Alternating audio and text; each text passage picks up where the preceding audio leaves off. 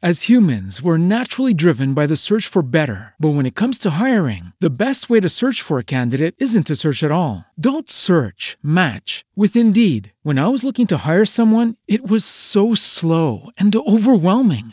I wish I had used Indeed. If you need to hire, you need Indeed. Indeed is your matching and hiring platform with over 350 million global monthly visitors, according to Indeed data, and a matching engine that helps you find quality candidates fast. Ditch the busy work. Use Indeed for scheduling, screening, and messaging so you can connect with candidates faster. And Indeed doesn't just help you hire faster. 93% of employers agree Indeed delivers the highest quality matches compared to other job sites, according to a recent Indeed survey. And listeners of this show will get a $75 sponsored job credit to get your jobs more visibility at Indeed.com/podcast. That's Indeed.com/podcast. Terms and conditions apply.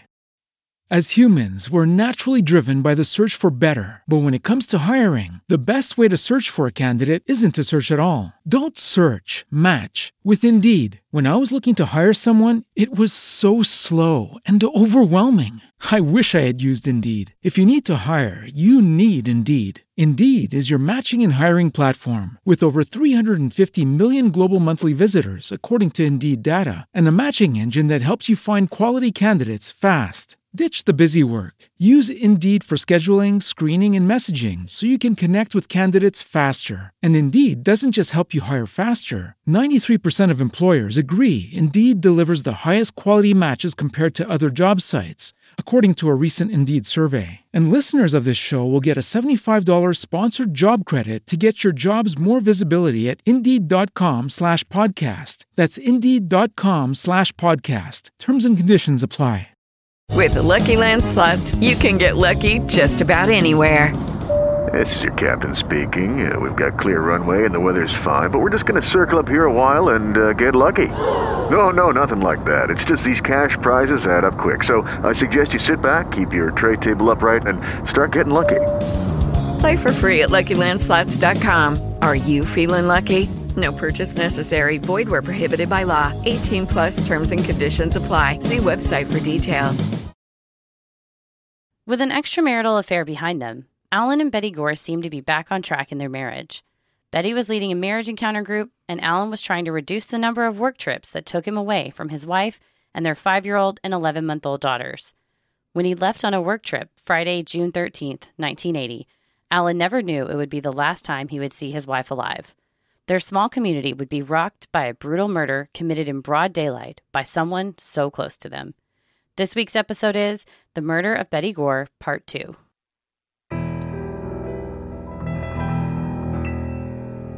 A bump in the night, your heart fills with dread. Probably a murderer who wants you dead. It could be a ghost, a demon, or worse. Perhaps you're the victim of a witch's curse. It's hopeless, you're doomed. You'd call a priest if you could. You'd rather just listen to who? Sinisterhood.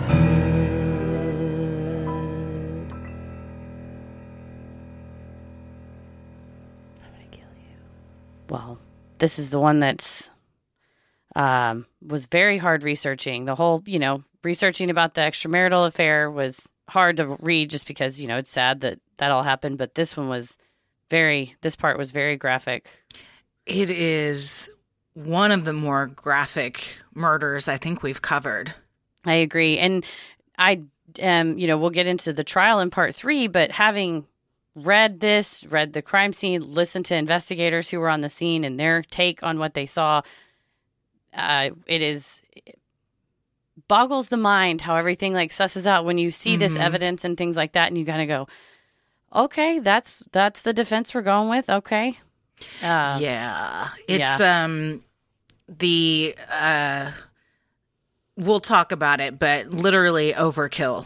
Just the amount of damage that was done, and this small town was not prepared. No, not ready for it whatsoever. And you can tell the investigators that are doing interviews now 30 plus years on have not forgotten. I mean, it's something that, and of course, I don't imagine you ever do. No, and the family, of course, hasn't forgotten either, but that's something that absolutely sticks with you. And you just see that It's actually, this is one of the parts on the show that I think was reasonably well on the Hulu or not documentary, I keep saying that, the dramatization on Hulu, where it was reasonably accurate that folks are just touching stuff. And so they... yeah, very similar to like the JonBenét case. There's 1,000 people walking in and out and evidence being mishandled. And it's kind of... I think when things like this happen in cities or small towns where this is never expected, people... I mean, I want to say people don't know what to do, but I think everybody, when they go through the police academy, they're trained on what to do. But I guess maybe just not doing it as much as if you're in a big city, you just kind of forget, or all of your kind of training goes out the window because you can't believe you're staring at what you're staring at. I don't know. But any time where stuff like this happens where it's unlikely, everybody just boggles stuff from the get. And I think maybe it's different when you see something on paper versus when it is in front of you, and you might just panic. And, we'll see everybody that comes across the scene it rightfully induces panic, horror, shock. So, yeah, maybe some of it does go out the window, but it definitely is just not that any episode with the title murder in it is, it's just we'll get into some graphic details. Yeah, there is. And what we say is still graphic, but we are still keeping it pretty mild for what happened. But yeah, there are definitely some, if those kind of things upset you, maybe this one isn't for you. However, if you are interested in this and you haven't listened to the first episode, I'd go back and listen to that, because everything that we talk about in that episode really sets up, I don't even want to say why this happened or how it could have happened, because the two things doesn't make sense to me how one of these things can lead to the other. But just some context. Yeah, some context. We've had a lot of people write in that say they watched Candy since listening to the first episode, and most don't love it. Yeah, we've had some negative reactions, and I think it's, again, one of those where if you didn't know the backstory of it, and also just understanding from whose perspective it is, like it's from Candy's perspective versus not we're kind the of more trying to character. Paint like a picture, but yeah. Well, I'm Christy. I'm Heather, and let's get into it. After leaving for a business trip on June 13th, 1980. Alan Gore tried calling his wife, Betty, several times. Each time, the calls went unanswered. Alan later testified that Betty was distraught when he left for work that day because she feared she might be pregnant again. Now, unable to reach his wife, Alan had become increasingly concerned. And she didn't want him to leave, and he was, going to work first and then left from work directly to the airport, after doing some stuff in the office. And trying to check in because he knew that she was having a not a great day and did not want to have another baby so soon. I don't think she did either. Even with Bethany, that one seemed to be a bit of a surprise.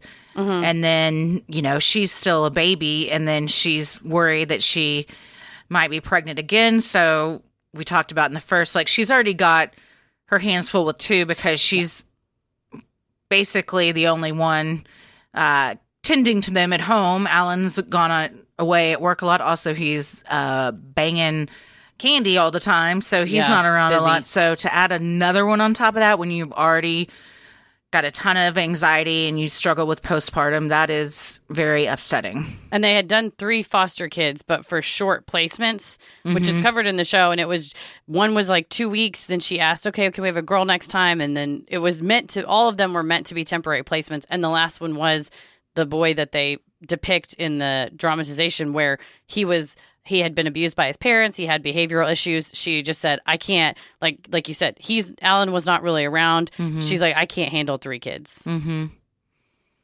That day, after Alan had left, Betty Gore had received a visitor. Their oldest daughter, Elisa, had slept over at the Montgomery's house the night before. She had asked to stay another night, so Candy offered to come by to pick up the girl's swimsuit so Elisa could attend swim practice. Candy arrived around 10 a.m. on Friday the 13th and talked with Betty. Candy later said the pair discussed the affair between Candy and Alan. That's when, according to Candy, things turned violent. Around 11 a.m., a 5-year-old neighbor named Tina remembered seeing Candy in her station wagon before leaving Betty's house. The girl knocked on the Gores' door, wanting Elisa to come out and play, and the little girl left disappointed. Around noon, a delivery man also knocked on the door, but received no response. All that could be heard was the crying of little Bethany in her crib. On the other side of the door was a gruesome scene. Official records would reveal that Betty had been attacked with a 3-foot-long axe and struck a total of 41 times.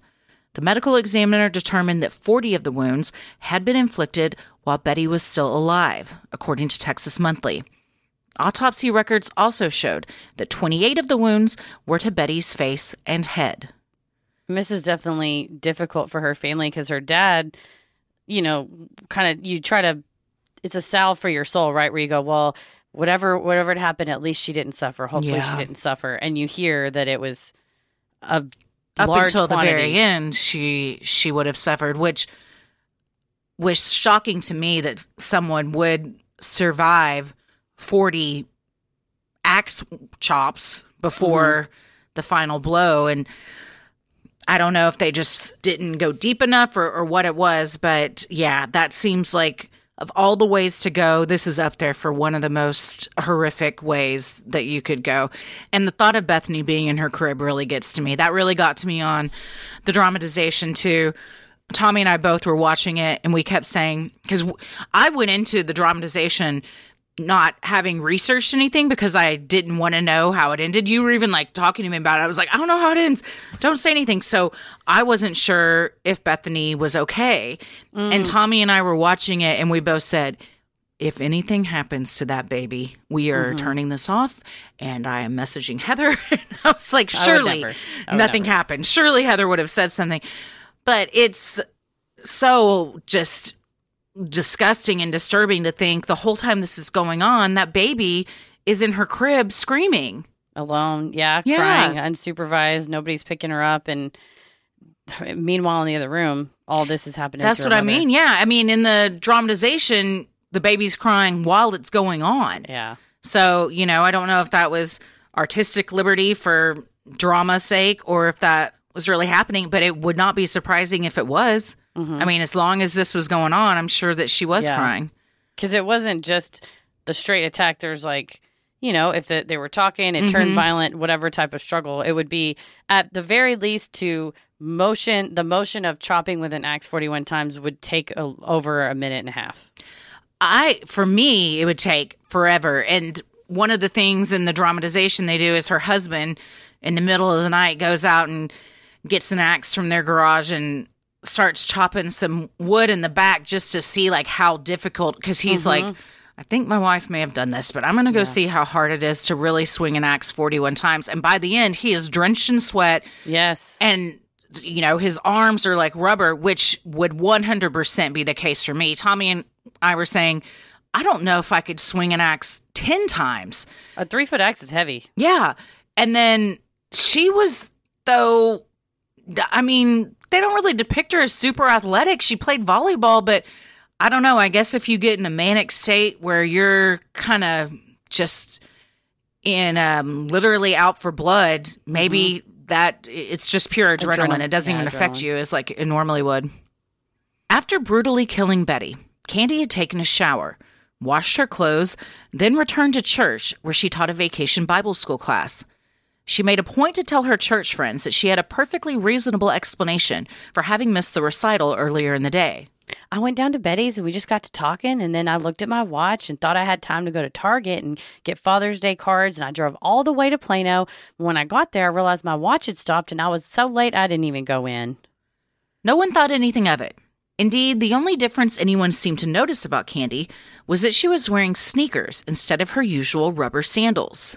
And that was the thing. They were doing this final play because it was the Friday end of Vacation Bible School, and it was Noah's Ark, and they were all dressed up. And there was a couple people that said, yeah, we looked around and noticed, all the moms, and especially Candy was so active in the church. She was the highest ranking layperson in the church. that she wasn't there of all people. And it was just like, oh, well, she must be running around. Mm-hmm. And she made a point to tell anyone she ran into this almost verbatim, this story of, I went to Target to get these cards. I realized my watch had stopped. I realized I was running late. So I came back and went right there, like went out of her way to tell people, even called her husband when she got home eventually to kind of give him the same story. And it's, if you don't have any reason to think there's something up, you just be like, oh, okay, yeah, well, that makes sense. But she always wore, they describe it as rubber sandals. I'm guessing they mean flip-flops, but they call them rubber sandals and everything. But she wore those like all summer. She was kind of, that was her thing. So when she showed up wearing like Keds, people were like, oh, that's different. Well, and she had to wear them because there was blood all over her flip-flops and she'd cut her toe. Yes, she had to cover up her severely damaged toe. Maintaining her composure, even with a deep cut on her bandaged toe and another on her forehead, Candy taught the children at VBS. She told the story of woodcutters striking down trees that would become altars to God. According to Evidence of Love, she told the children seated before her in the church sanctuary, we should always remember that what we are is not what we plan for ourselves, but what God plans for us.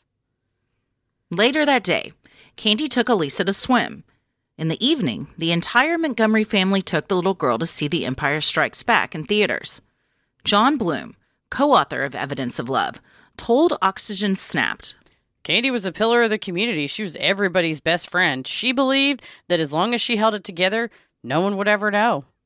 And yeah, she said she sat through Empire Strikes Back and tried to be very, keep your eyes ahead, don't freak out. There was, there's some fighting in Empire Strikes Back. And anytime there was violence or cutting or death, she just would get really like tensed up. And at one point, one of the kids needed to go to the bathroom and she was like, yep, I'll take you. Yeah, absolutely. Let's go. And just trying to like do the mom thing. And then they drove home and got tacos on the way home and was just very like, yeah, let's get tacos. Just you're trying to push down this really horrific thing that you did. If I don't think about it and I just pretend like it didn't happen, then I think it's a way of disassociating so you don't spiral. It's your brain's way of protecting itself.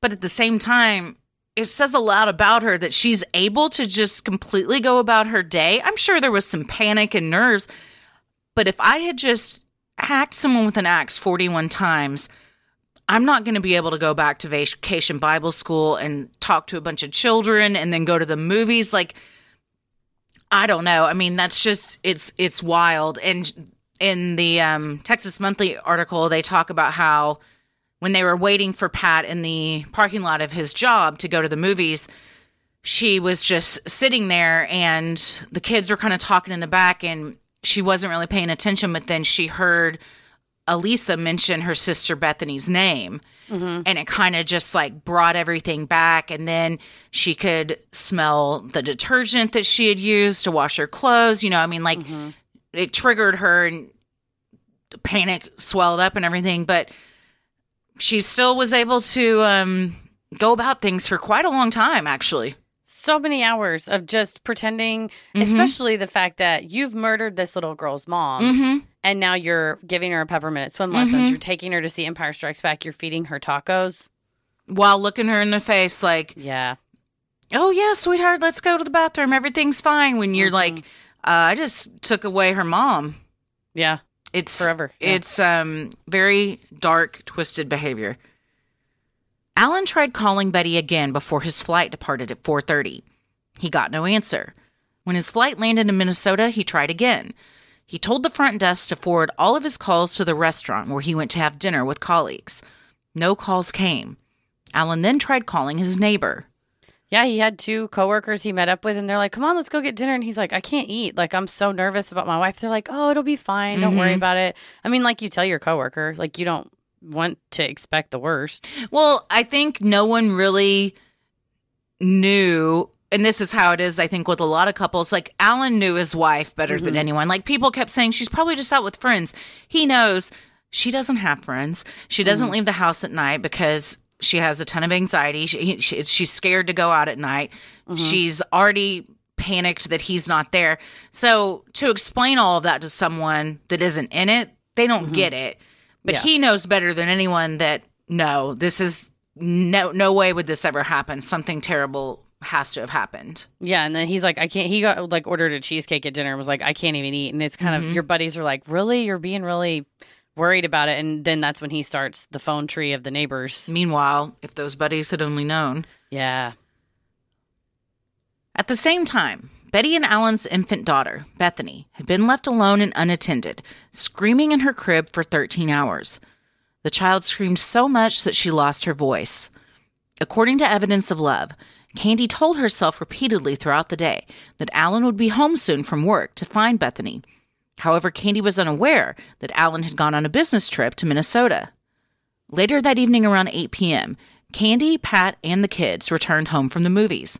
That's when Alan called the Montgomery house, asking Candy if she'd spoken to Betty that day. That's also when Candy realized Alan would not be home from work to collect crying Bethany from her crib. And that's what I kept thinking all day is, in addition to it is horrific that she committed the murder. On top of that, she's willingly abandoning this 11-month-old, brutalizing a child in addition to the mother that she's already brutalized. And then again, finding some sort of twisted way to just explain it to yourself of like, well, she'll only be screaming alone from like 11 a.m. to 5:30 when Alan gets home. It's like, that's still too many hours to be screaming alone. But then she gets this call and she's like, oh shit, it's worse than I thought. Mm-hmm. Also, she left it for Alan to find. That's what's another super fucked up thing about this. You had a relationship with this man that you say you were in love with for 7 months or however long it was. And she said she still loved him afterwards, not in a romantic way, but like as a friend, they considered each other like close confidants still. And so not only you're taking care of Elisa, looking her in her face, knowing her mom's laying in a pool of blood back at their house, knowing that her sister is in her crib screaming her head off.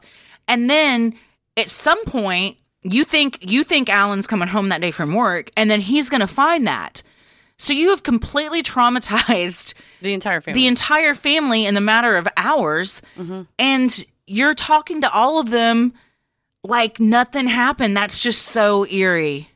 All of it. And we'll see her behavior is she doth protest too much, a little bit too helpful, a little too friendly in the days after. I think that started too with I went to Target and then my watch stopped and, I came right back here. It was definitely, she was trying to oversell it. Mm-hmm. Candy offered to go over to Alan's house to check on Betty. He declined the offer, saying he was going to call his neighbor again. When his neighbor Richard reported back that both cars were in the garage and that the lights were on but no one was answering the door, Alan knew something was terribly wrong.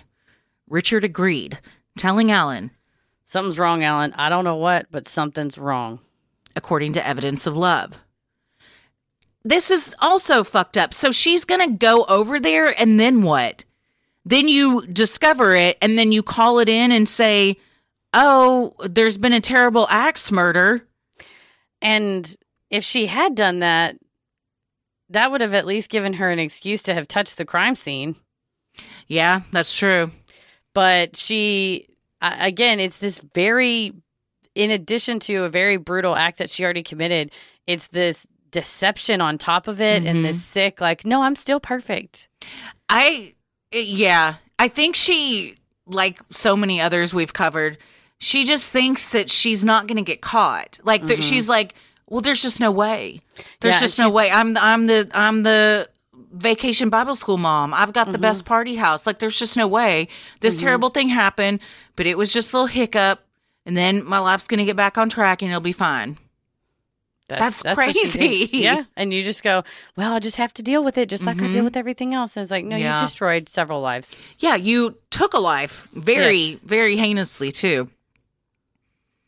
Desperate, Alan told Richard, I want you to go and get in that house any way you can. Richard was a realtor and had sold Alan and Betty their home a few years earlier. Thinking he may still have a key to the house, he grabbed his ring of keys and headed across the street. Richard was met by two other neighbors, Jerry and Lester, who had also been asked to help. The three men searched the perimeter of the house for a way in. After trying several locked side doors and windows, Richard made a surprising and unsettling discovery. The front door was unlocked. Apprehensively, the men entered the home, calling Betty's name. Proceeding with caution, they checked various rooms. When Jerry looked into the bathroom and saw a dark red stain on the floor, the men knew something awful had happened. Continuing on, Lester and Richard checked one of the bedrooms. There, they found little Bethany in her crib, covered in her own feces, her face red and puffy after crying for so long. Quickly, Richard picked up the baby, cradled her to his chest, and rushed her back to his own home to call the police. Yeah, in the dramatization, they opened that door, and all of these people seem to have kids, and they are just shocked. And immediately like, oh my God, the baby. And they grab her, and Richard takes him back to her home, and his wife's there, and he's like, take care of her.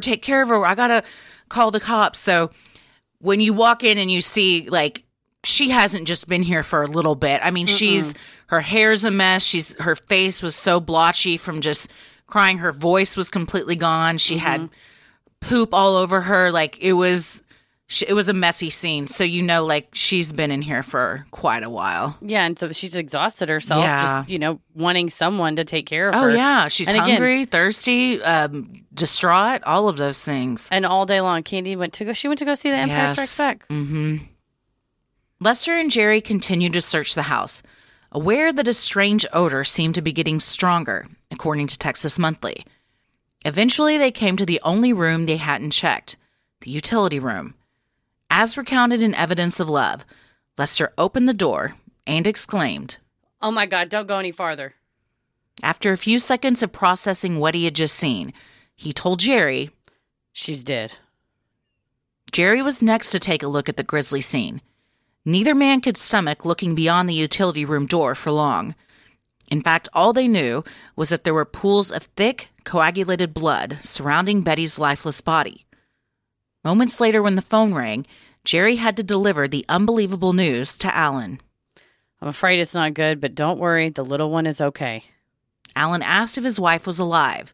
Jerry told him, "It looks like she's been shot."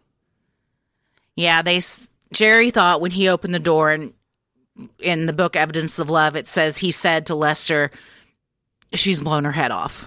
Yeah. They thought that she had completed suicide because they weren't going in the room all the way, of course. No. Like, why? You couldn't. So, and I don't think it would occur to anybody that someone had axed her 41 times. No, and that's a testament also to the significant damage around her head, that it looked like it was a wound from a gunshot. That's how severe it was. Yeah. And he told, when he said to Alan, "It looks like she's been shot," Alan was super confused, and he said, "How? We don't have a gun." Yeah.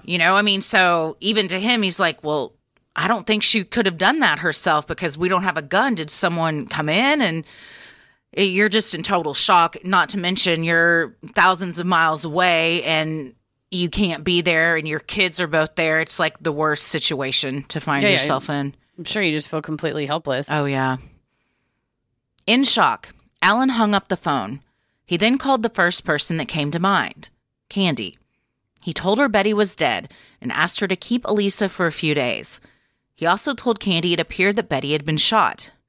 This reassured Candy the cops wouldn't suspect foul play, and instead would think it was suicide. Tearfully, Candy gave Alan her condolences before hanging up. She then cried to her husband, Pat.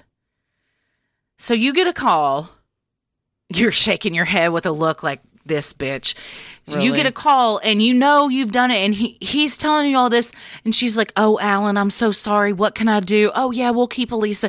Don't you worry. Elisa's fine. Is there anything we can do for you?" I mean, it's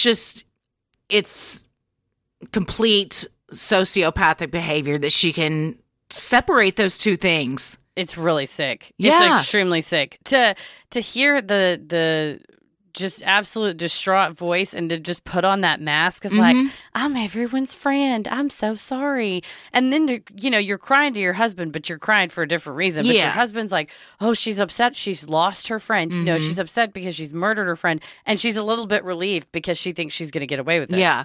Also, Pat knows that her and Alan had an affair. Yes, also that. So Alan's called the house multiple times that day, which I imagine Pat doesn't love. So now you're like, it's 11:30 at night. He called once again now, and apparently they were trying to get it on when the phone call came in, so he wasn't pleased about that either. But the fact that she can go back and forth so easily and wear that mask pretty effortlessly, it seems, it's chilling. Is chilling. Yeah. Immediately, Alan flew back home. When he arrived at his house where his wife had been brutally slain, police informed him Betty had not been shot. Rather, she had been killed with an axe. A friend called Candy to tell her Alan had nearly fainted at the news.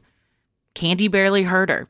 She was too busy cutting up the rubber sandals she had worn while she hacked Betty to death. She then threw the evidence in the trash. So any of this stuff, you see whether or not something is premeditated or, happens in the heat of passion, the behavior afterwards, I mean, she fully knew the consequences of her actions. She fully knew. Yeah, and she knew that, and she was trying not to get caught. All of it, making up the story, acting like the friend on the phone. Destroying evidence. Throwing away the sandals. She had washed the clothes right afterwards. I mean, all of this, to me, that negates any type of, I was, mentally, I wasn't aware of what I was doing, when afterwards you're, like, trying to cover it up.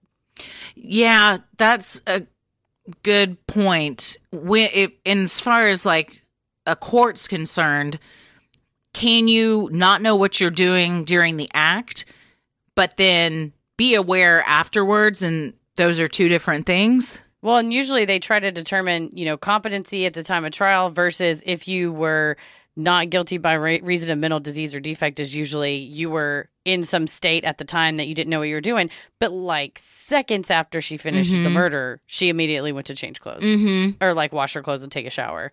Yeah, she went home, washed the exact same shirt she was wearing because she was going back to Vacation Bible School, and people had already seen her.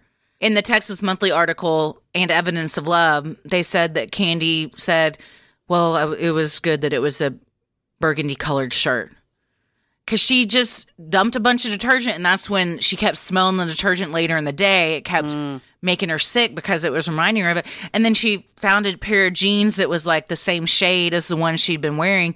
So she wore almost the exact same thing back up to Vacation Bible School, except for the shoes. And later when she asked all of the people that were up there, hey, what was I wearing? Most of them said, well, we're not sure. I don't know. Maybe like a red shirt. I'm not sure. And then one person said, oh, no, I distinctly remember you were wearing red blouse, jeans, and blue sneakers. And like, oh, thank God they remember that's what I was wearing. Again, just more things trying to cover it up. Yeah. The city of Wiley was not prepared for such a horrific scene. The town had a population of around 4,000, and its police force consisted of only 3 squad cars and a handful of officers. The arriving officer had called for his chief, who then called for the Collin County Sheriff. In short order, the entire investigative unit of Collin County showed up to the scene. Having heard about the murder on the radio, over a dozen other officers and first responders arrived as well. All those people, plus 3 neighbors, had been wandering around the crime scene, meaning valuable evidence could have been destroyed. Yeah, it was the first murder in Wiley in 25 years. Wow. And I read in the newspaper that they had 4 officers and the chief at the time. Yeah. So it was not prepared. No, and I mean, a death is one thing. This type of murder, you're thinking, we have a maniac loose. Oh, yeah, it's horrifying. And, of course, it's not a controlled crime scene, so neighbors have walked through and seen it, gone out, told their wives, the wives are calling friends. Because, if you think that something like, if somebody is on the loose, you want to call and say, oh, my gosh, lock your doors, like, watch out. Well, then now more and more rumors are getting out, and it's going to create, like, a panic. Knowing the scene was too much even for the Collin County crew to process, officials called in Dr. Irving Stone of the Institute for Forensic Sciences in Dallas. Dr. Stone had been the one to analyze the clothing worn by President Kennedy and Governor Connally for the congressional committee that re-examined the Kennedy assassination. Dr. Stone usually only acted as an advisor, but given the gravity of the situation, they asked him to process the scene himself. He agreed and headed toward the Gores' home. When Dr. Stone arrived, he was greeted with what he called more of an unusual crime scene than I've been used to. He recalled to Oxygen that there were officers from Wiley, and the Department of Public Safety in the house, along with a dozen or more neighbors standing in the living room when he arrived. He said in later interviews, "Well, listen, that right away is a total violation of any crime scene. So as a result, I could already see that we were going to have a pretty contaminated crime scene." Dr. Stone got to work and meticulously processed the scene until 6 o'clock in the morning. Yeah, they called him like Columbo. They said he was kind of the one that could solve anything, but that he normally wasn't the one to actually get on his hands and knees and do the scraping and the hair and pulling it. But because I think you have so many cooks in the kitchen, there's like so many hands touching things that you want someone who is going to be that meticulous and is that expert level that normally is just an advisor. He needs to be the one that's pulling it and not destroying things. Yeah, you need one person that knows what they're doing to get in there and get everybody else out. The crime scene was grisly. According to evidence of love, the entire 12x6 laundry room seemed covered in blood. Investigators had difficulty looking at the scene because of the damage that had been inflicted on Betty's face and body. She was found face up, lying on her back with her legs out in front of her. Her elbow had been cut, possibly as she held her arm up in a defensive position. The right side of her face was nearly unrecognizable, with her right eye gone. Her body lay in a deep pool of blood. They said it was an inch and a half to 2 inches of blood. And to me, having that defensive position on her arm paints a picture of what actually happened. Not to mention, if you have one or two blows to you, perhaps you could have been getting up and fighting back. But when you have been struck 40 times that they know of while you were alive, it doesn't seem like you would have the ability to really fight back. And especially when 28 of those blows were to the head and the face. Yeah. Yeah. Yeah, so arguably she's laying down for the majority of the attack. Yeah, you'd have to be. Dr. Stone, working alongside his son, a first-year law student at SMU, processed the scene.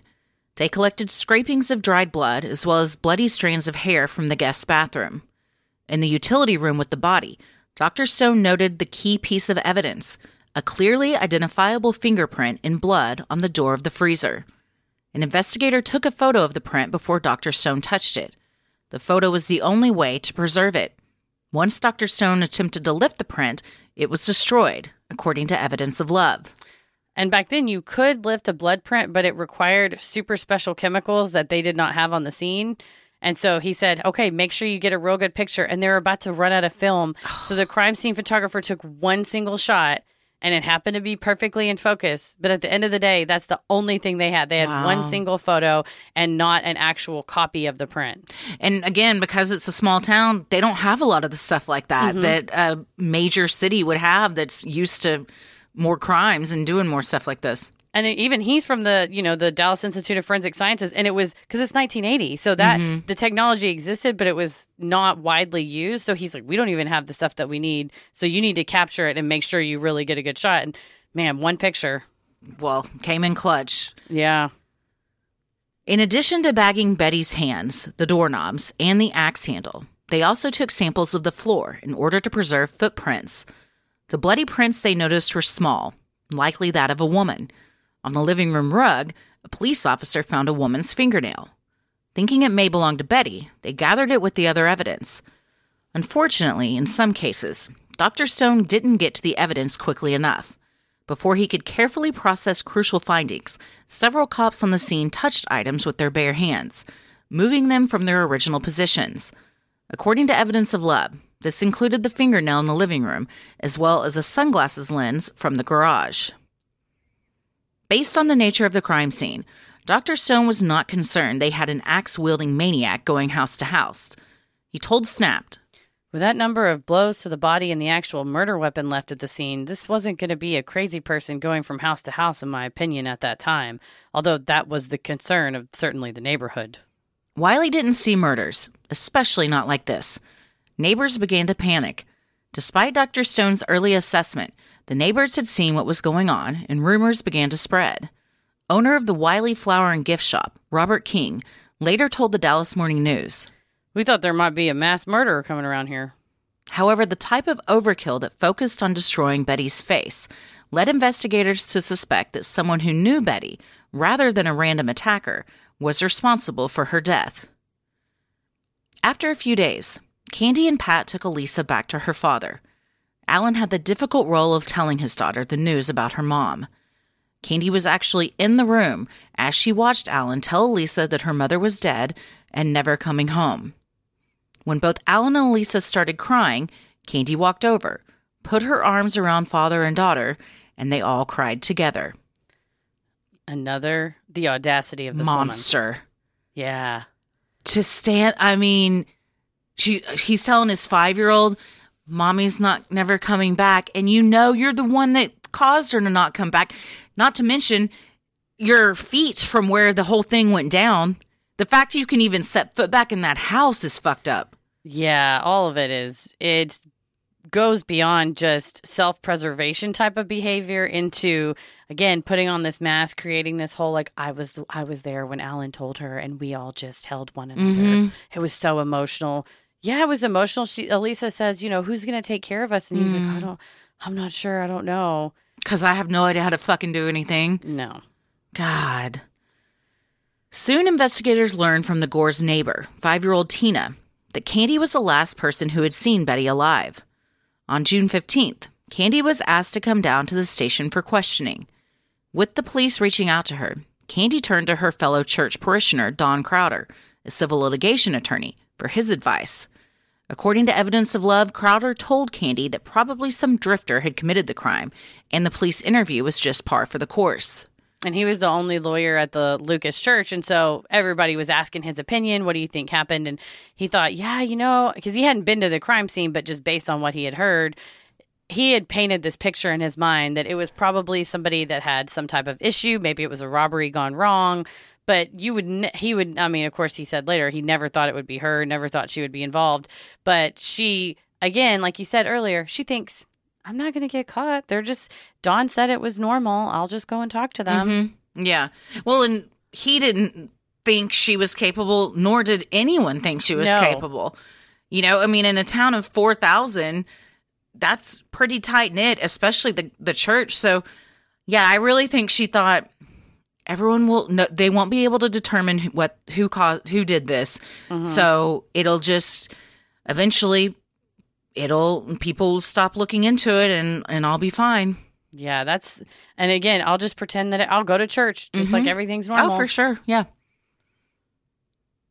Once at the station, the police questioned Candy in a friendly manner. Candy told officers about her visit with Betty and claimed she left Betty's and headed straight to Target. When they asked her what shoes she had worn that day, she lied and told them blue sneakers, rather than the rubber sandals she had actually been wearing. After 2 hours of questions, Candy left the station and went home. And again, thought she was totally in the clear that, okay, that wasn't so bad. They just wanted my story. And she kept repeating and reciting that. And then my watch was broken. And so I was late. And so I went, just verbatim had that story for them. And they said, okay, like you said, this lady she's not going to wield an axe. She's a church mom. And small. Mm-hmm. She's thin. She's not, you don't look at her and think, oh, she could lift an axe 41 times. I also think she's kind of an idiot. For, a lot of reasons. It's like she doesn't understand the severity of the situation, that I don't even think she thinks she can be caught because she's just that much of an idiot. Yeah, and she had told Jackie Ponder, the pastor of church, that she really had wished that she had a career out. She essentially graduated from high school, immediately got married, and she said, I felt like I got pushed from childhood to womanhood and I really didn't have time. So maybe she had a little bit of naivete because she was at this point in her life where she said, well, now I want to do big things. Jackie Ponder had gone to, of course, school and then seminary school and had taught her about these philosophers and traveling. And she's, so I think she was trying to kind of expand her knowledge base. But at the time, it was very routine. She lived her life by the routine of she had before they really got involved with the church, she really just kind of did stuff around the house, but then got involved in the church, started doing that. And so, this is not I don't think she had any experience in, doing a crime and having to cover up for it or being in trouble ever before. And so I think she was totally out of her element in knowing how to respond to police questioning you.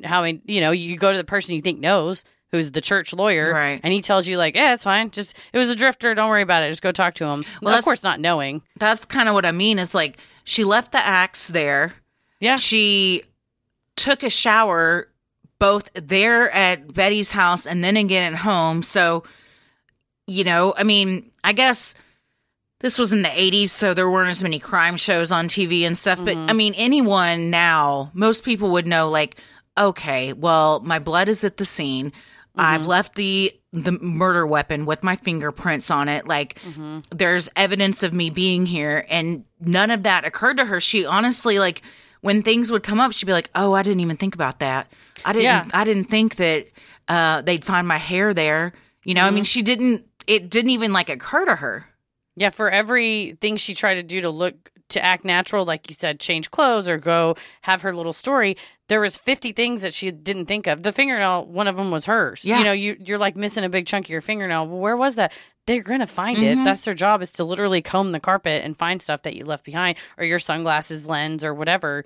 So it is strange how, for as much as she seemed to try to kind of plan after the fact or try to cover it up after the fact, that there was a million little loose ends that I would say don't go and talk to police ever without a lawyer, just as like and Don Crowder was not, again, he wasn't, I don't think, giving her legal advice. I would just be like, hell no. He was also not a criminal attorney. Right. And he was a litigator. So so many little loose ends, I think, that it didn't even occur to her because she had no experience in any type of, she didn't have any like prior run-ins with the law. Right. And, she's doing stuff all day. The murder happens around 11:30. She's doing stuff all day. At some point she finds out, oh, Alan's not coming home. To me, you would think, I need to go back over there and make sure I didn't leave anything behind. You know what I mean? Like, and she never even went back to cover anything up. No. And I don't know if that was part of she was naive and didn't really know how to plan, or it's part of, I didn't do that. Yeah. I wasn't there today. I was there and I left and I went to Target. Lying and to I didn't yourself do any of those things. Until you believe it. Yeah. Yeah, she was. On June 16th, there was a memorial service for Betty Gore at the church in Lucas. The next day, feeling guilty and concerned that police considered him a suspect, Alan called investigators and confessed that he had indeed had an affair with Candy, despite previously telling officers otherwise. He told them he had broken things off 7 months prior, in November of 1979. He hadn't told officers initially because he thought it wasn't relevant. After his initial discussion with police, his daughter Elisa mentioned that Candy dropped her off at Vacation Bible School, but left for several hours midday. Alan then thought the affair might be relevant.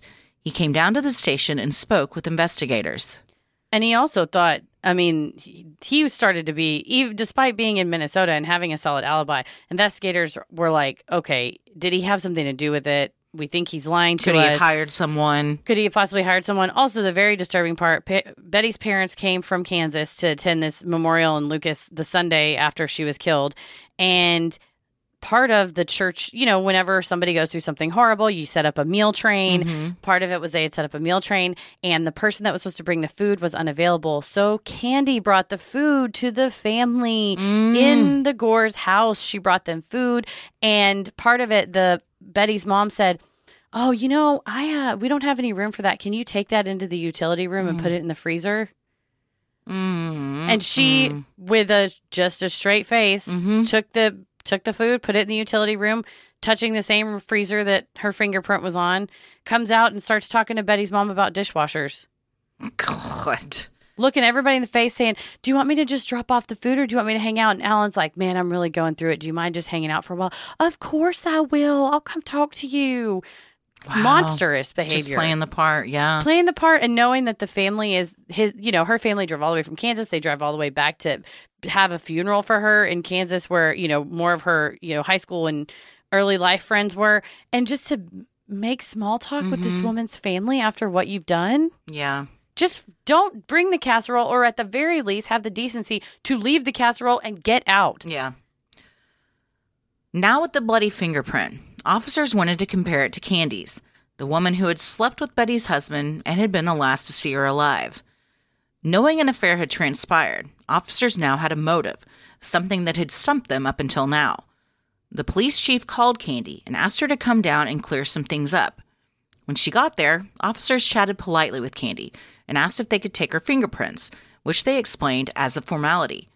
They were obtaining prints of everyone who had entered the Gores' home in order to eliminate possible suspects. And by this time, it was Wiley Police Department, Collin County Sheriff's Department, DPD, Texas Department of Public Safety, their criminal division, the Texas Rangers, the Sheriff's Office of Dallas County is now involved, and the Forensic Sciences Unit, because they were rounding up suspects. They started getting tips from people saying, oh, I saw a guy, he was behind a dumpster, he had blood on him, it might have been him. People were calling the Gores' house saying that they did it, which later it was... a gentleman was calling from a halfway house. He had been released from a mental health institution and then had seen the newspapers and attached himself to that story. So they were, it was canvassing the area. But at the end of the day, they said, okay, based on this evidence, we're looking for someone who they described as having a psychopathic personality to have done this type of brutal crime. Well, I think the fact that she has gone about her life and more than, it's not like you're just holed up in your house just hanging on by a thread. She's going about her everyday routine and going over to the house and taking them food.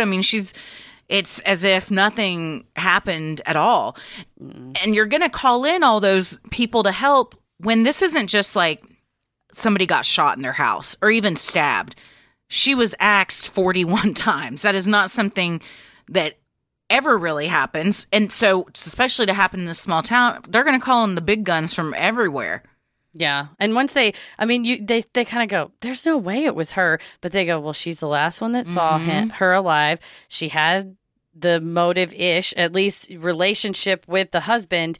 And her footprint is tiny footprint. Tiny, like the one there. And her sunglasses, well, they couldn't test the lens because they'd picked it up. But it all matches. She had been gone for several hours. But again, you're surely it's not her. And that's why they're let's just get her fingerprint and just be really. And by this time, it was not Wiley PD questioning her anymore. It was the state level investigators that were good cop, bad cop, kind of going, oh, let's just before we get into questions, let's just grab your prints really fast just to have them, and then we'll talk. And then she gave him the print. Yeah, and she never once asked Dawn to go down to the court or the station with her. She had talked to Dawn, but she, hadn't retained him as her lawyer yet or anything. And she didn't say, oh, they think I'm a suspect. She's like, well, they want to ask me questions. And if he said why, she could go, oh, well, I visited with her in the morning before I left to go to Target. And he'd go, oh, yeah, they're just trying to get a handle of everybody that's been in there. It's no big deal. Then the friendly demeanor turned ugly. Officers outright accused Candy of murder. She denied it, but in such a calm and cool way, the police were immediately suspicious. They asked if she would be willing to take a polygraph the next day. She agreed and went home to call Don Crowder. Candy and Pat met with Don at his office in Allen, another northern suburb of Dallas. Don asked for a check in order to be retained so that their conversations could be protected by attorney-client privilege. According to evidence of love, Pat took out his checkbook and wrote Don a check for $100. And I think at this point, Crowder thinks, this is she's they're barking up the wrong tree. Yeah, and he's thinking the cops are barking up the wrong tree. They just can't find this maniac who did it, so they're trying to pin it on the last person that was there. Candy continued to deny her involvement. Don advised her not to undergo the polygraph by the police, but offered to set her up with his own polygraph examiner to see how she would perform. Before Candy could meet with her lawyer again, reporters began showing up at her house. To avoid the media circus, she, Pat, and the kids went to stay with her friend Sherry in Lucas. And that's the thing is before she's arrested, before anything, there's so many agencies involved that leaks start happening almost immediately of, well, there was a friend that was with her, the day of. So all of a sudden reporters are showing up at her house and it's hard to contain at some point when it's, in her case, there's really no doubt she's the one that did it. But if that wasn't the case, now you have somebody with a bunch of people on their lawn. And the reporters were already on the street on Dogwood in front of the Gores' house to the point that Betty's dad and Alan had said, Wiley PD has to do something, get these people off of our street, because they were just hounding them because it was such a big story at the time. The children are they're all living in this house still. Yeah. Oh, yeah, all the kids are still living there. And that's what Dawn said, don't take the polygraph because you could just be nervous. And the police even said, too, when they said, did you do it? And she said, no, of course I didn't. And they're like, we would expect someone to be like, oh, my God, why are you accusing me of this? But then she went, I don't know what you're talking about. No. And they're like, put her on the machine. By the way, don't take a polygraph. Call Dawn Crowder. You did the right thing for everybody to protect your rights. I know she's an axe murderer, but we all need to protect our constitutional rights. Pat also said that during this whole time, and I mean, he's convinced she's innocent, of course, but that the church was really supportive and they were getting cards constantly, like dozens of cards a day that, were like, hang in there, we're thinking of you. And so it was an interesting dynamic that it's gotten out now. She's the main suspect. They all know she was the last one to see her, but she's still so beloved in the community and thought of as, like the main church lady, that instead of being suspicious, they're all supportive and trying to be there for her in her time of need. Like they said, she's everybody's friend. Everybody felt like, they're accusing my friend. Yeah. Rather than meet with Dawn again at his office, Candy met with her lawyer at his home. According to Evidence of Love, it was during this one-on-one meeting that Candy confessed. First, Dawn asked, did Alan do it? Did you walk in on something and get scared? Candy replied, Alan didn't do it. When Dawn asked how she was so sure, she said, because I did it. That night after Candy left, Dawn called Rob Udishin, according to Evidence of Love. He told the junior attorney the news. Rob, you aren't going to believe this, but what we've got is a self-defense case. And Dawn actually told Candy, don't tell Pat, because what do you think? What will Pat say if you tell him? And she said, well, he'd probably tell the police. He's so honest. He wouldn't be able to keep it to himself. And Dawn's like, well, then don't say anything to him. Yeah. And he also, I think, would maybe put two and two together that, well, I know that they had an affair and, she has some motive for why she might want to do this. Is this really self-defense, or did she go over there with the intent to, confront her, And I don't think so. I think it happened once she got there. I think things got out of hand. I don't think she went over there trying to do this. But with Pat being such an honest, by the book type of guy, yeah, he's definitely going to tell the cops, as he should. Yeah. Meanwhile, the forensic investigators were hard at work on comparing the fingerprint Candy had provided against the bloody print on the Gorse freezer door. It was a match. Soon the media picked up the story.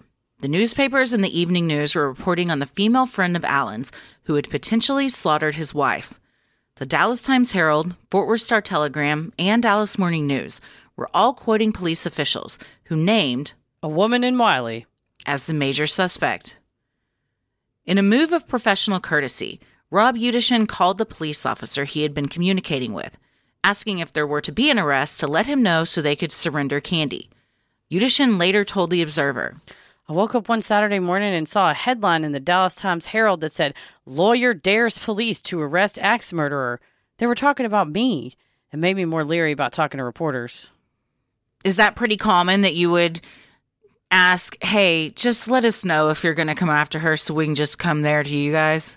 And especially if the suspect's already retained counsel, for everybody's job to be easier, that keeps police officers out of harm's way. It keeps citizens, bystanders out of harm's way. If you do have a Sherry Papini where they're going to rush her at which she needed to be, she was a flight risk. But in this case, he says, she's represented. We're willing to cooperate. Let us know. We will surrender her at this time. And that is professional courtesy. Whether it is professional courtesy to call the news and then leak that he dared them to arrest her, I think that is not very professional. I mean, again, these leaks happen all the time, but in this case, I think that's a mischaracterization of what he said. If he just called and said, we are willing to work with you, we're willing to come down there. And Udishin was he was 2 years out of law school. He went to UT. He was this extremely by the book, he knew the law left, right, and center, and he was the expert criminal attorney. And everything's all well and good on paper, but when you get into real practice and you're like, okay, so I learned in school and I learned in my previous, because I believe he represented prisoners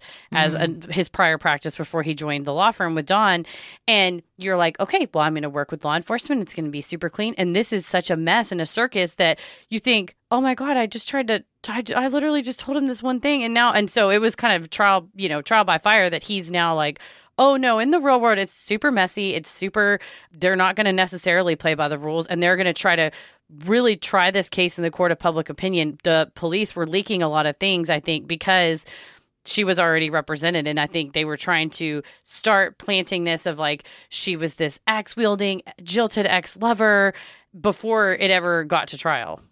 Do they do those sorts of things so potential future jury members are already going to kind of be biased once it gets to that point? Yeah, and especially if I asked my mom, because of course she lived around here in those days, and she said, oh yeah, we all remember this case. Really? She does? Oh yeah, she and my dad, of course she's like lifelong Dallas resident, and then they bought their house in Mesquite in 1978, I think. So, which is another kind of it was a little bit more farmish back then. Of course it's grown, but just like Wiley has. But, you have a nice 3-bedroom, 2-bath in the cute Dallas suburb, and you hear that a stay-at-home mom, or at the time she was staying at home because she wasn't off for school on summer break, but is of course everybody's eyes are on it, and it was on every single as we say 4, 5, 8, and 11, the 4 like major Fox, NBC, ABC, and CBS were all the evening news was talking about it. It was if not the front page, at least like bottom of the fold or in local stories. It was something else was coming out about it, but also because the police kept leaking things. So there's like a ton of newspaper articles about this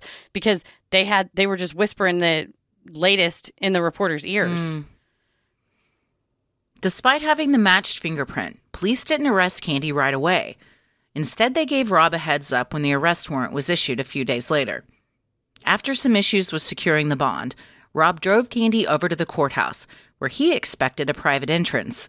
Instead, the pair was met with throngs of reporters and cameras.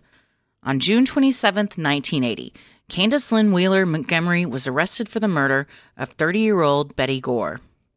So again, the cops told a bunch of people, hey, it's happening. Get on down here.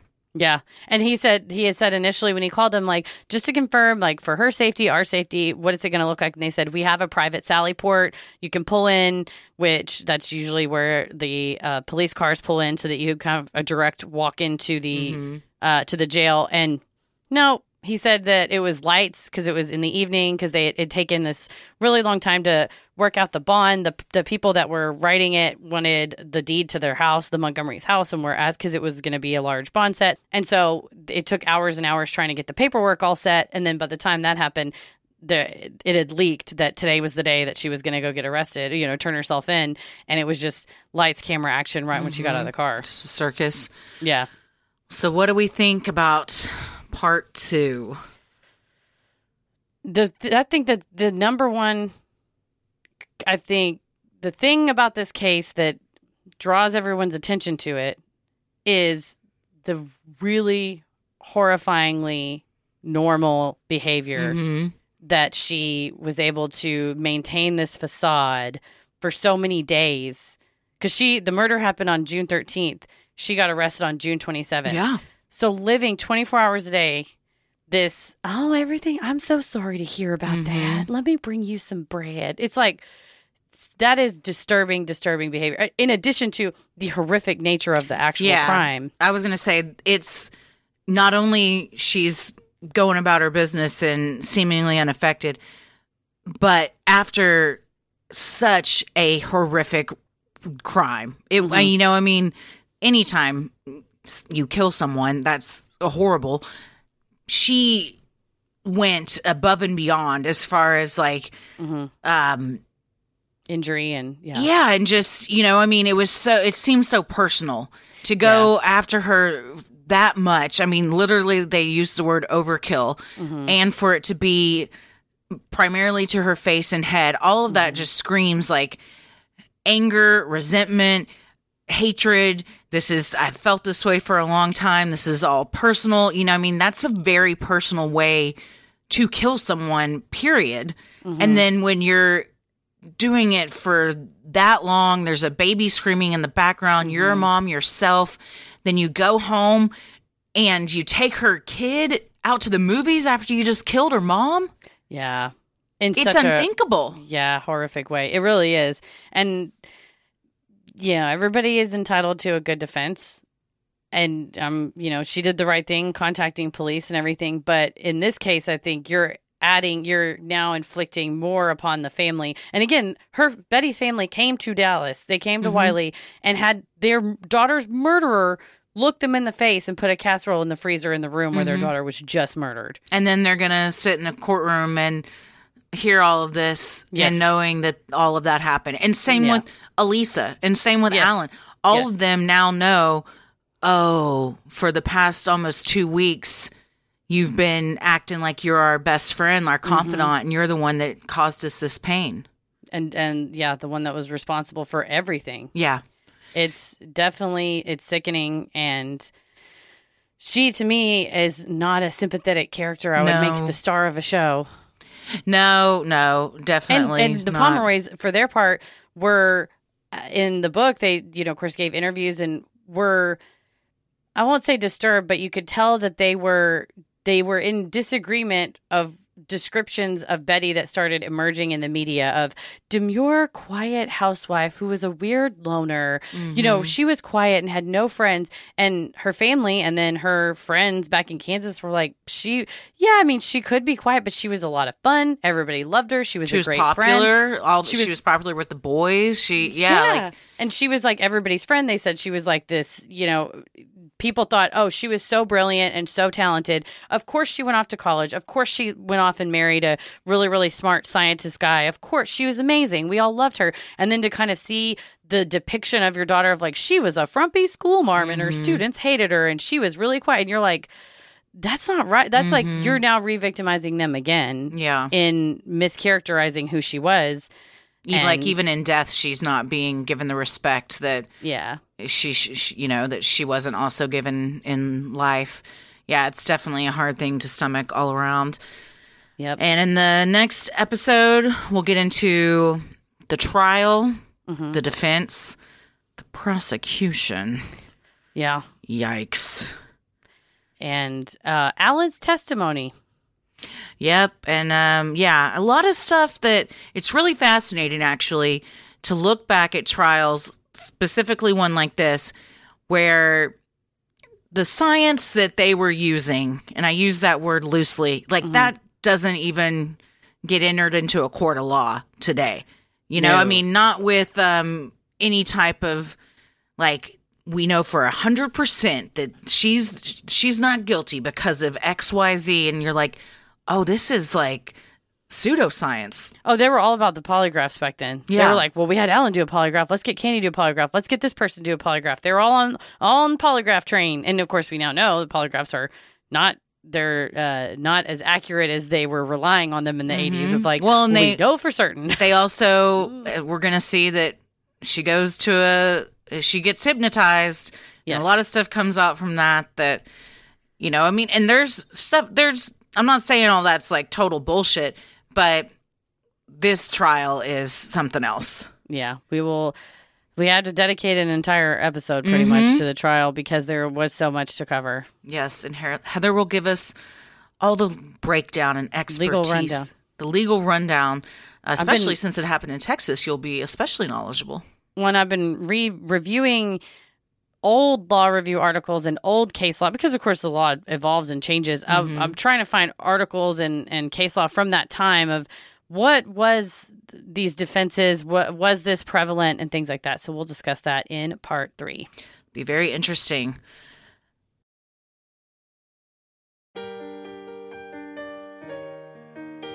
Well, we love providing Sinisterhood to you at no cost. So if you like what you hear, consider supporting the show by donating to our Patreon. We're a small operation, creating the show for you by researching, writing, recording, and producing it ourselves. Any amount is sincerely appreciated and helps offset the cost of making and hosting the show. As a thank you, you'll also get some sweet perks like ad-free episodes, a Sinisterhood sticker, membership to our exclusive Patreon Facebook group for those enrolling the airwaves and getting into it tier, A special shout out on the show, a monthly bonus minisode, and this month was an update on Rodney Reed, a Patreon exclusive video and audio content, including Am I the Asshole, relationship advice, Judge Christie, Dear Sinister, true crime headlines, and more. And patrons in our Getting Into It tier are also able to vote on a bonus content segment each month that they would like to see live streamed. In May, it was The Wheel. In June, if you sign up, you will decide what it will be. You'll decide our fate. You also have the fun perk of access to our Discord server, where you can connect with other fans in real time and discuss the latest in true crime, share personal ghost stories, or just post adorable pictures of your pets. We hop on occasionally, and we host monthly Q&As on Crowdcast, where you can ask us all your burning questions.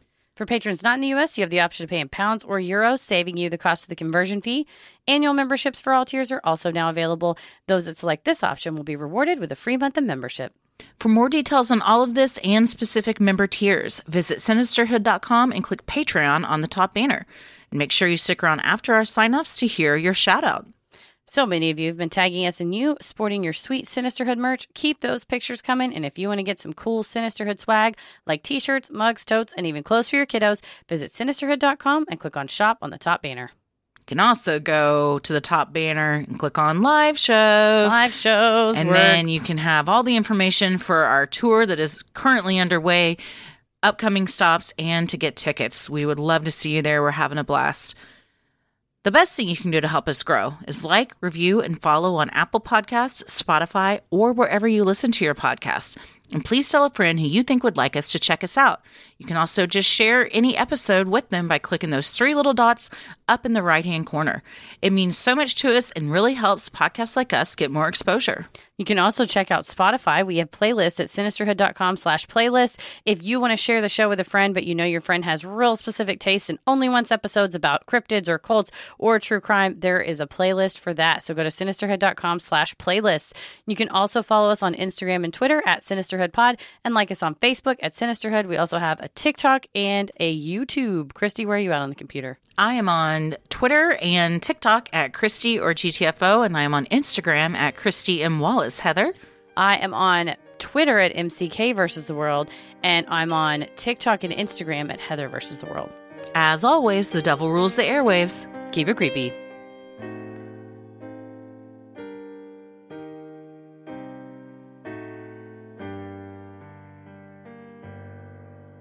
Hey everybody, thank you so much for supporting the show on Patreon. Here are your special Patreon shout-outs. Ashley Jensen, Marissa King, Grace Wang, Alexis Harrison, Natasha Sailors, Carrie Johnson, Shannon M. Paget, Dr. Magoosums, Nicole Armstrong, Charles Jones, Minxie Minx, Richard Matt, Mariah Bieber, Abby, Emily Tuffinelli, Rachel Casey, Kate Hartman, and Elizabeth Beauvoir. Thank you so much for your support. We could not do this without you. We hope we pronounced your names correctly.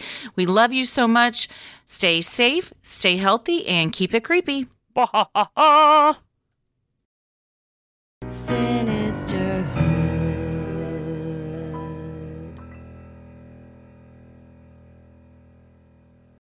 As humans, we're naturally driven by the search for better. But when it comes to hiring, the best way to search for a candidate isn't to search at all. Don't search, match with Indeed. When I was looking to hire someone, it was so slow and overwhelming. I wish I had used Indeed. If you need to hire, you need Indeed. Indeed is your matching and hiring platform with over 350 million global monthly visitors, according to Indeed data, and a matching engine that helps you find quality candidates fast. Ditch the busy work. Use Indeed for scheduling, screening, and messaging so you can connect with candidates faster. And Indeed doesn't just help you hire faster. 93% of employers agree Indeed delivers the highest quality matches compared to other job sites, according to a recent Indeed survey. And listeners of this show will get a $75 sponsored job credit to get your jobs more visibility at Indeed.com/podcast. That's Indeed.com/podcast. Terms and conditions apply. With Lucky Land Slots, you can get lucky just about anywhere. Dearly beloved, we are gathered here today to... Has anyone seen the bride and groom? Sorry, we're here. We were getting lucky in the limo and we lost track of time. No, Lucky Land Casino, with cash prizes that add up quicker than a guest registry. In that case, I pronounce you lucky. Play for free at LuckyLandSlots.com. Daily bonuses are waiting. No purchase necessary. Void where prohibited by law. 18+. Terms and conditions apply. See website for details.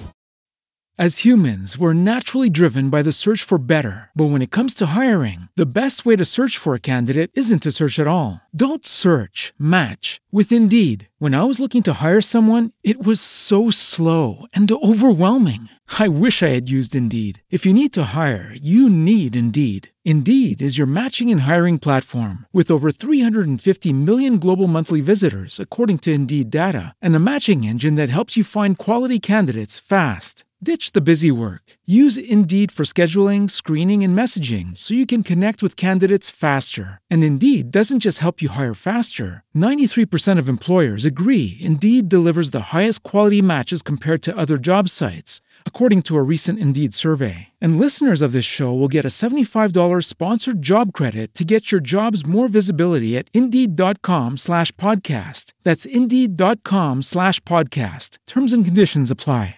It is Ryan here, and I have a question for you. What do you do when you win?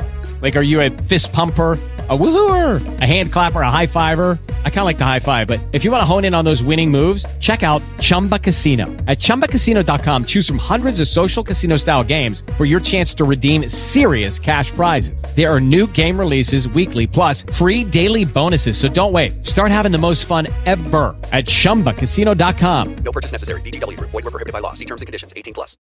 As humans, we're naturally driven by the search for better. But when it comes to hiring, the best way to search for a candidate isn't to search at all. Don't search, match with Indeed. When I was looking to hire someone, it was so slow and overwhelming.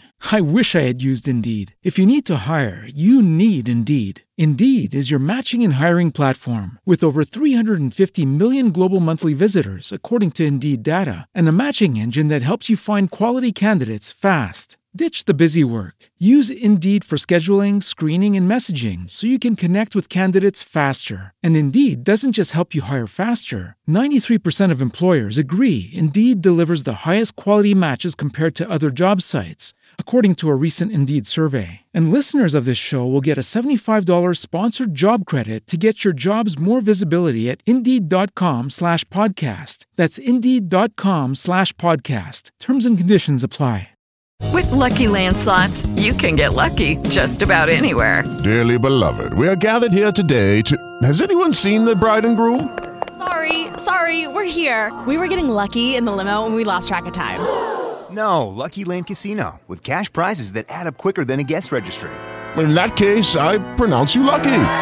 Play for free at LuckyLandSlots.com. Daily bonuses are waiting. No purchase necessary. Void where prohibited by law. 18+. Terms and conditions apply. See website for details. As humans, we're naturally driven by the search for better. But when it comes to hiring, the best way to search for a candidate isn't to search at all. Don't search, match with Indeed. When I was looking to hire someone, it was so slow and overwhelming. I wish I had used Indeed. If you need to hire, you need Indeed. Indeed is your matching and hiring platform with over 350 million global monthly visitors, according to Indeed data, and a matching engine that helps you find quality candidates fast. Ditch the busy work. Use Indeed for scheduling, screening, and messaging so you can connect with candidates faster. And Indeed doesn't just help you hire faster. 93% of employers agree Indeed delivers the highest quality matches compared to other job sites, according to a recent Indeed survey. And listeners of this show will get a $75 sponsored job credit to get your jobs more visibility at Indeed.com/podcast. That's Indeed.com/podcast. Terms and conditions apply. Judy was boring. Hello. Then Judy discovered ChumbaCasino.com. It's my little escape. Now Judy's the life of the party. Oh, baby, mama's bringing home the bacon. Whoa, take it easy, Judy. The Chumba life is for everybody. So go to ChumbaCasino.com and play over 100 casino-style games. Join today and play for free for your chance to redeem some serious prizes. ChumbaCasino.com. No purchase necessary. Void where prohibited by law. 18+. Terms and conditions apply. See website for details. As humans, we're naturally driven by the search for better. But when it comes to hiring, the best way to search for a candidate isn't to search at all. Don't search, match with Indeed. When I was looking to hire someone, it was so slow and overwhelming. I wish I had used Indeed. If you need to hire, you need Indeed. Indeed is your matching and hiring platform with over 350 million global monthly visitors, according to Indeed data, and a matching engine that helps you find quality candidates fast. Ditch the busy work. Use Indeed for scheduling, screening, and messaging so you can connect with candidates faster. And Indeed doesn't just help you hire faster. 93% of employers agree Indeed delivers the highest quality matches compared to other job sites, according to a recent Indeed survey. And listeners of this show will get a $75 sponsored job credit to get your jobs more visibility at Indeed.com/podcast. That's Indeed.com/podcast. Terms and conditions apply. Okay, round two. Name something that's not boring. A laundry? Ooh, a book club. Computer solitaire, huh? Ah, sorry, we were looking for Chumba Casino. That's right, ChumbaCasino.com has over 100 casino-style games. Join today and play for free for your chance to redeem some serious prizes. ChumbaCasino.com. No purchase necessary. Void where prohibited by law. 18 plus terms and conditions apply. See website for details. With Lucky Land Slots, you can get lucky just about anywhere. Dearly beloved, we are gathered here today to... Has anyone seen the bride and groom? Sorry, we're here. We were getting lucky in the limo and we lost track of time. No, Lucky Land Casino, with cash prizes that add up quicker than a guest registry. In that case, I pronounce you lucky. Play for free at LuckyLandSlots.com. Daily bonuses are waiting. No purchase necessary. Void where prohibited by law. 18 plus. Terms and conditions apply. See website for details.